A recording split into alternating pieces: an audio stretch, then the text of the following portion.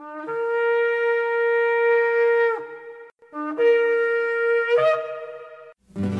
I've had enough of this world and its pleasures.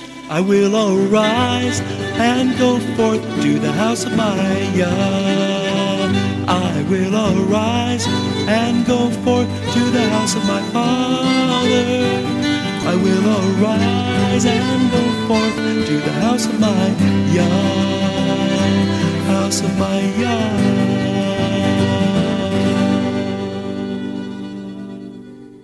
Shalom, and welcome to today's teaching on the Hebraic roots of Christianity, where we study first century Christianity and the faith that Jesus, whose Hebrew name is Yeshua, which means salvation, taught his disciples. And now, Hebraic roots teacher Eddie Chumney of Hebraic Heritage Ministries International.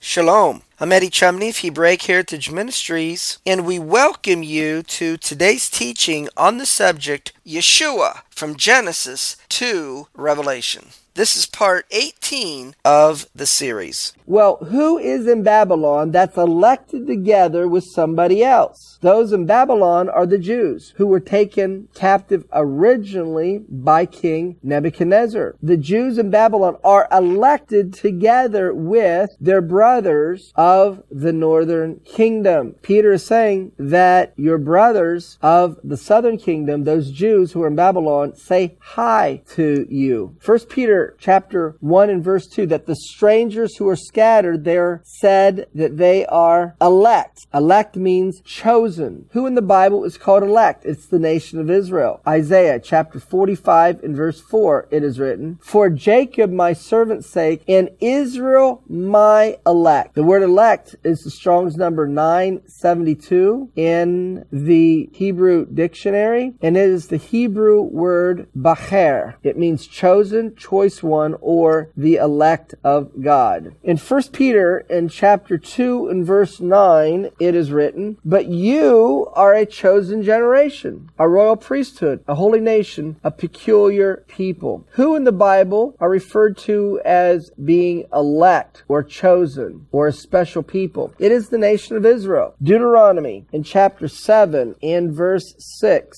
it is written, But you are a holy people unto the Lord your God. The Lord your God has chosen you to be a special people unto himself above all people that are upon the face of the earth. In 1 Peter in chapter 1 and verse 10, it is written that the prophets prophesied of the grace that would come to you. The prophets prophesied of the grace that would come to the northern kingdom. This is who Peter is writing this letter to. Where do we see the prophets prophesying of the grace coming to the northern kingdom? Well, one of the places is in Jeremiah chapter 31 verse 20, which states, Is Ephraim my dear son? The end of the verse says, I will surely have mercy upon him, says the Lord. And then in Hosea in chapter 2 verse 23, I will sow her unto me in the earth, and I will have mercy upon her that had not obtained mercy. 1 Peter chapter 1 verse 18, it is written, For as much as you know that you will not redeem with corruptible things as silver and gold from your vain conversation received by tradition from your fathers. This is referring to the fact that the northern kingdom has obtained redemption or salvation, verse 19, through the precious blood of Messiah. Their redemption and salvation and restoration didn't come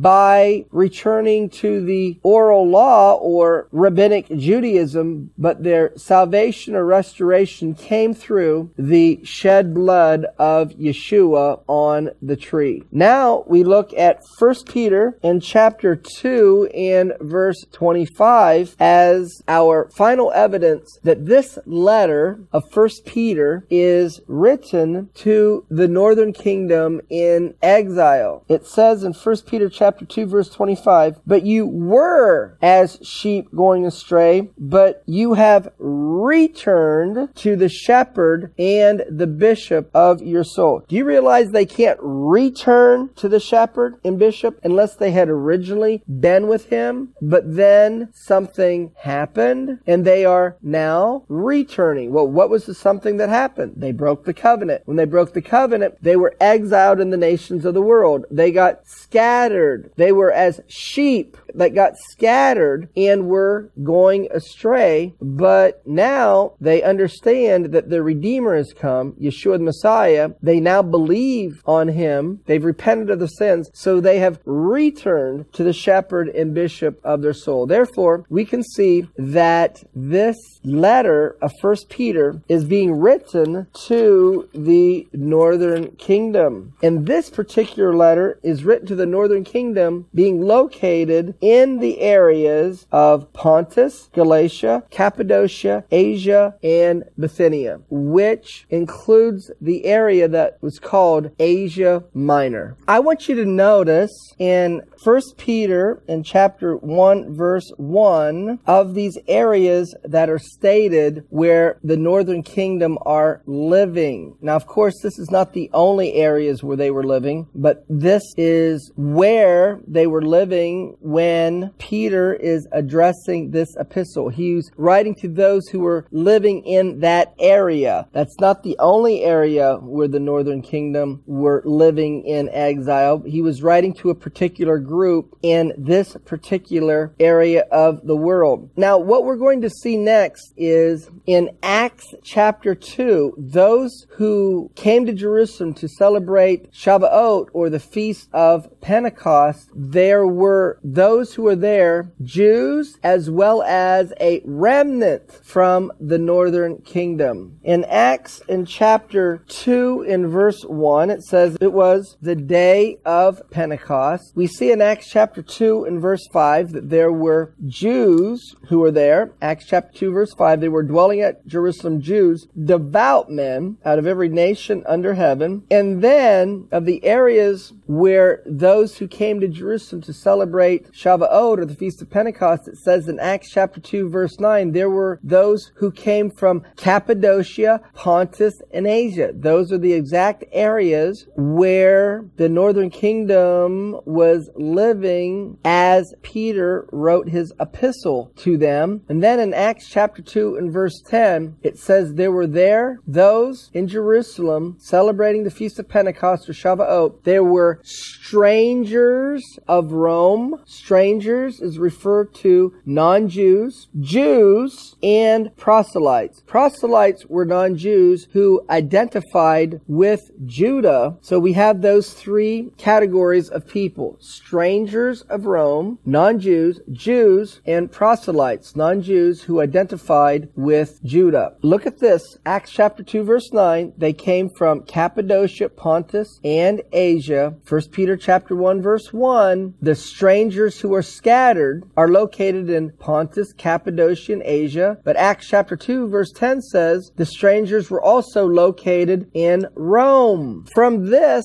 hopefully we can see that when Paul is writing his letter to the Romans, he is addressing those of the northern kingdom who are living in Rome. Peter was addressing those of the northern kingdom who were living in Asia Minor, and Paul is addressing his letter to the Romans to those of the northern kingdom who are living in Rome. We can see this, Romans in chapter 9 and verse 24, it is written, even us whom he has called. Well, who in the Bible is called of God? It is the nation of Israel. Even us whom he has called, not of the Jews only. The Jews would be the southern kingdom, or the house of Judah, but also the Gentiles, as he says in Hosea. The Gentiles, as he says in Hosea. Wait a second. The book of Hosea wasn't written to the Gentiles. The book of Hosea was written to the northern kingdom. So the context of the use of the word Gentile in Romans chapter 9 verse 24, it is speaking of those of the northern kingdom who are living living in Rome. It says, as it says in Hosea, I will call them my people which were not my people, and her beloved which were not beloved. Hosea in chapter 2 and verse 23. Now Romans chapter 9 verse 26 quotes from Hosea chapter 1 verse 10, and it will come to pass that in the place where it was said of them, you are not my people, there shall they be called the children of the living God. Just as Peter was pointing out in his letter in 1 Peter that he was writing to the northern kingdom in Asia Minor, and he was showing them the prophecies regarding themselves in the book of Hosea, Paul is doing the same thing. Romans chapter 9, 10, and 11, Paul is explaining how, going back to Jeremiah in chapter 11, verses 16 and 17, where the house of Jacob is called an olive tree, consisting of, Jeremiah 11 verse 17, the house of Israel and the house of Judah, that this olive tree, the branches of it are broken. Jeremiah chapter 11 verse 16. How did the branches of the olive tree get broken? By breaking the covenant at Mount Sinai. It resulted into exile in the nations. Paul is going to explain in Romans 9, 10, and 11 how the broken branches of the olive tree are going to be restored. And he's going to explain in Romans 11 verse 17 that the wild branches are grafted in, and then in Romans 11 verse 24 that the natural branches are grafted in. In doing so, he's going to explain the role of the northern kingdom in believing in Yeshua as the Messiah, that in believing he's Messiah and returning to Torah, what their prophesied task is as it relates to Judah and ultimately the uniting of the 12 tribes of Israel. Let's see how this is so. Romans in chapter 10 and verse 19 it says, but I say, did not Israel know? For first Moses said, when he's referring to Moses, he's referring to the Torah. So he's got a quote from the Torah. And where he's got a quote from is Deuteronomy chapter 32 verse 21, where Paul goes on to say in Romans chapter 10 verse 19, first Moses said, I will provoke you to jealousy by them that are no people, or not my people. That's the prophecy of Hosea chapter 1 verse 9 to the northern kingdom. And by a foolish nation, a nation that doesn't follow Torah, I will anger you. Paul is quoting from Deuteronomy chapter 32 verse 21 and speaking about the prophecy to the northern kingdom that ultimately is associated with the book of Hosea. Deuteronomy 32 verse 21, they have moved me to jealousy with that which is not God. They have provoked me to anger with their vanities. I will move them to jealousy with not a people. Deuteronomy 32 is called the second song of Moses. It is called the Ha'azinu. And Deuteronomy chapter 32 is a prophecy of what will happen to the nation of Israel following the generation that came out of Egypt. And in the prophecy, it is stated here in Deuteronomy 32:21 that there is going to be a people that's going to have the status of not being a people that is going to provoke another people to jealousy. Well, it was in the book of Hosea where we find that the northern kingdom was called not a people. And in the prophecy in Deuteronomy chapter 32 about them, it is said that they ultimately are called to provoke another people, that is Judah, to jealousy. And that is what Paul is explaining here as we continue on in Romans chapter 10 and verse 20. But Isaiah is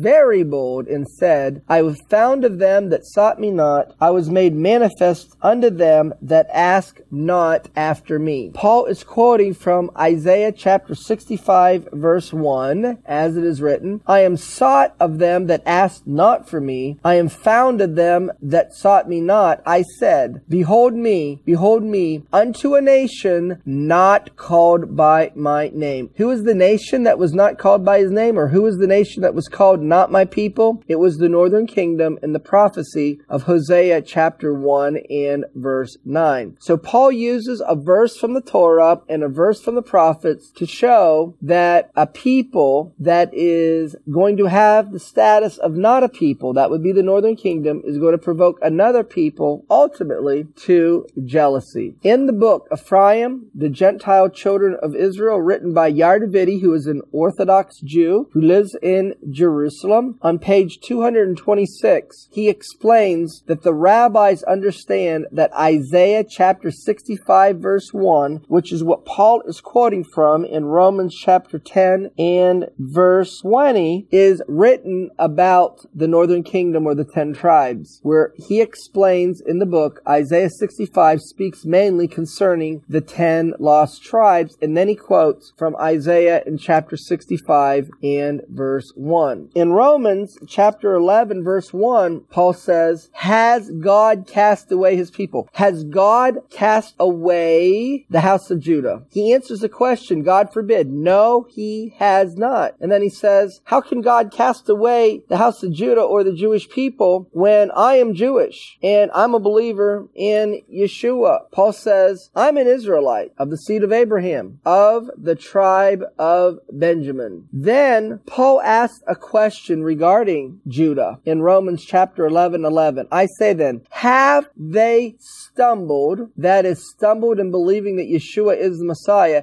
that they should fall or to be eternally cast off? And he answers it, God forbid. No, they have not. But it was rather through their fall or them not accepting Yeshua as the Messiah at his first coming that salvation has come to the Gentiles to provoke them, Judah, to jealousy. Who's the Gentiles that salvation has come to? That these Gentiles are going to provoke Judah to jealousy? The context of the word Gentile here, of what he is explaining in Romans 9, 10, and 11, it's referring to the northern kingdom or Ephraim, the 10 tribes. Romans chapter 11 verse 12, Paul goes on to explain, now if the fall of them, that is Judah, not accepting Yeshua as the Messiah corporately, be the richest of the world, that is by Judah not receiving Yeshua as the Messiah, it enabled the northern kingdom to be a partaker of the new covenant in Yeshua the Messiah, and also all those from the nations to be partakers of the new covenant in Yeshua the Messiah. If that big blessing came about to the world when Judah rejected Yeshua as the Messiah at his first coming, how much more be their fullness, that is, them receiving Yeshua as the Messiah? In Romans 11 verse 15, that if the casting away of them be the reconciliation of the world, enabling those who were not in covenant relationship with Yeshua in the world to be in covenant relationship with him. If that big blessing came about when Judah corporately did not accept Yeshua as the Messiah, Paul asks the question, Romans chapter 11 verse 15, what will be the receiving of them? Or what will be the result of Judah believing that Yeshua is the Messiah? And he gives the answer, life from the dead. But what is the meaning of his answer, life from the dead? Well, let's explain two things here. What would have been the result if when Yeshua, who rode into Jerusalem on the donkey at Passover season, what would have been the result if ultimately, after Yeshua was examined and put on trial by the Jewish religious leaders, what would have happened if they would have accepted him and proclaimed him as the Messiah? What would have happened is the Messianic kingdom would have been set up right at that time. You see, because, and even though it was Passover season when Yeshua rode into Jerusalem on the donkey, that the people, when he rode into Jerusalem, they put palm branches on the ground before him. And the reason why they were doing this is they were welcoming him as a king. But then, when he was put on trial before the Jewish religious leaders, he was rejected as being the king of Israel. He was rejected as being the Messiah of Israel. So the setting up of the kingdom was delayed. You see, if Judah would have received Yeshua as the Messiah and the kingdom would have been set up, then the opportunity for the northern kingdom to be grafted back into the covenant and all those from the nations to receive receive the redemptive work of Yeshua when he died on the tree would not have happened. So that's what Paul was referring to regarding this big blessing that came to the world when Judah and the Jewish leadership did not accept Yeshua as their king and as their Messiah. He said if that big blessing came about when they rejected him, what will be the result when they receive him as the Messiah? The answer is life from the dead. And this is referring to the uniting of the 12 tribes of Israel. Going back to the book of Ezekiel, in Ezekiel in chapter 37, we have the account where Ezekiel is given a vision about dry bones. And he's told in Ezekiel chapter 37 verse 11 that these bones are the whole house of Israel, all 12 tribes. Then he says regarding these dry bones in Ezekiel chapter 37 and verses 12 and 13, prophesy to them and say, thus says the Lord God, behold, O my people, I will open your graves and cause you to come up out of your graves. Well, if you're in your grave, you're dead. And what's he referring to as the graves of the people? It's being exiled into the nations of the world. I'm going to take you out of your graves and I'm going to bring you into the land of Israel. Well, if you come up out of your graves, then you are being resurrected. So the return of the exiles of Israel from the lands where they've been scattered to the land of Israel, which is the uniting of the 12 tribes, ultimately, that is likened to a resurrection of the dead. And then it says in Ezekiel chapter 37 verse 13, and you will know that I am the Lord when I have opened your graves. You will know that who is the Lord. You will know that Yeshua is the Messiah when I have opened your graves, or I bring the exiles of Israel back to the land and have the unification of the 12 tribes of Israel. Paul understood that Judah as a corporate people and the Jewish leadership would accept Yeshua as the Messiah when there was and is the uniting of the 12 tribes of Israel, which is an event that's associated with Jacob's trouble, Jeremiah chapter 30 verse 3, Jeremiah chapter 30 and verse 7, and Messianic times when Messiah sets his feet down on the Mount of Olives, Zechariah 14 verse 4, and sets up his kingdom, teaching the Torah to all nations from Jerusalem, Isaiah in chapter 2 and verse 3. Ultimately, the uniting of the 12 tribes of Israel is the fulfillment of the prophecy that continues in Ezekiel chapter 37, beginning in verse 16. Moreover, son of man, take you one stick. The word stick in Hebrew is eitz, which means tree, and write upon it for Judah, for the children of Israel, his companions. Then take another stick, or another another tree. What tree is being taken a hold of? An olive tree, and write upon it for Joseph, the stick of Ephraim, and for all the house of Israel, his companions. Then it says in Ezekiel in chapter 37 and verse 17, join them one to another into one tree. Take 2 olive trees, join them and make them one olive tree, and they will become one in your hand. The result is the uniting of the 12 tribes of Israel, and one of the places where this will take place is upon the mountains of Israel, called Judea and Samaria, or the West Bank. Ezekiel 37:22, I will make them one nation in the land upon the mountains of Israel. Goes on to say in Ezekiel chapter 37 verse 24, and David my servant, that's a term for the kingly Messiah, he will be king over them, and they will have one shepherd and one king. That is the Messiah of Israel. That is Yeshua. And they will walk in his statutes and observe his judgments and do them. They will proclaim Yeshua as the Messiah, and they will be following his Torah. Well, that's going to conclude part 18 of the series on the subject Yeshua from Genesis to Revelation. Shalom in Yeshua the Messiah. Amen. Thank you, Eddie. This is Stephen Morgan, and all of us here at Hebraic Heritage Ministries pray that you have enjoyed today's teaching. If you've been blessed, will you help us to share this message with others? Hebraic Heritage Ministries is supported by your generous financial gifts. In order to help you in your studies and to help us share this message with others, we are offering today the DVD Yeshua the Lawgiver for free for a love gift of any amount to the ministry. Hebraic Heritage Ministries also offers a monthly discipleship program. If you are interested in starting a fellowship group in your area, let us know. We would like to help you. Please contact us for more details. Our website is Hebroots.org. That's Hebroots.org. We would like to hear from you. Please send us an email. Finally, in order to take advantage of today's free offer, please mention this product offer and please mail your love gift to Hebraic Heritage Ministries, P.O. Box 81, Strasburg, that's Strasburg, Ohio, 44680. Until next time, may Yeshua richly bless you.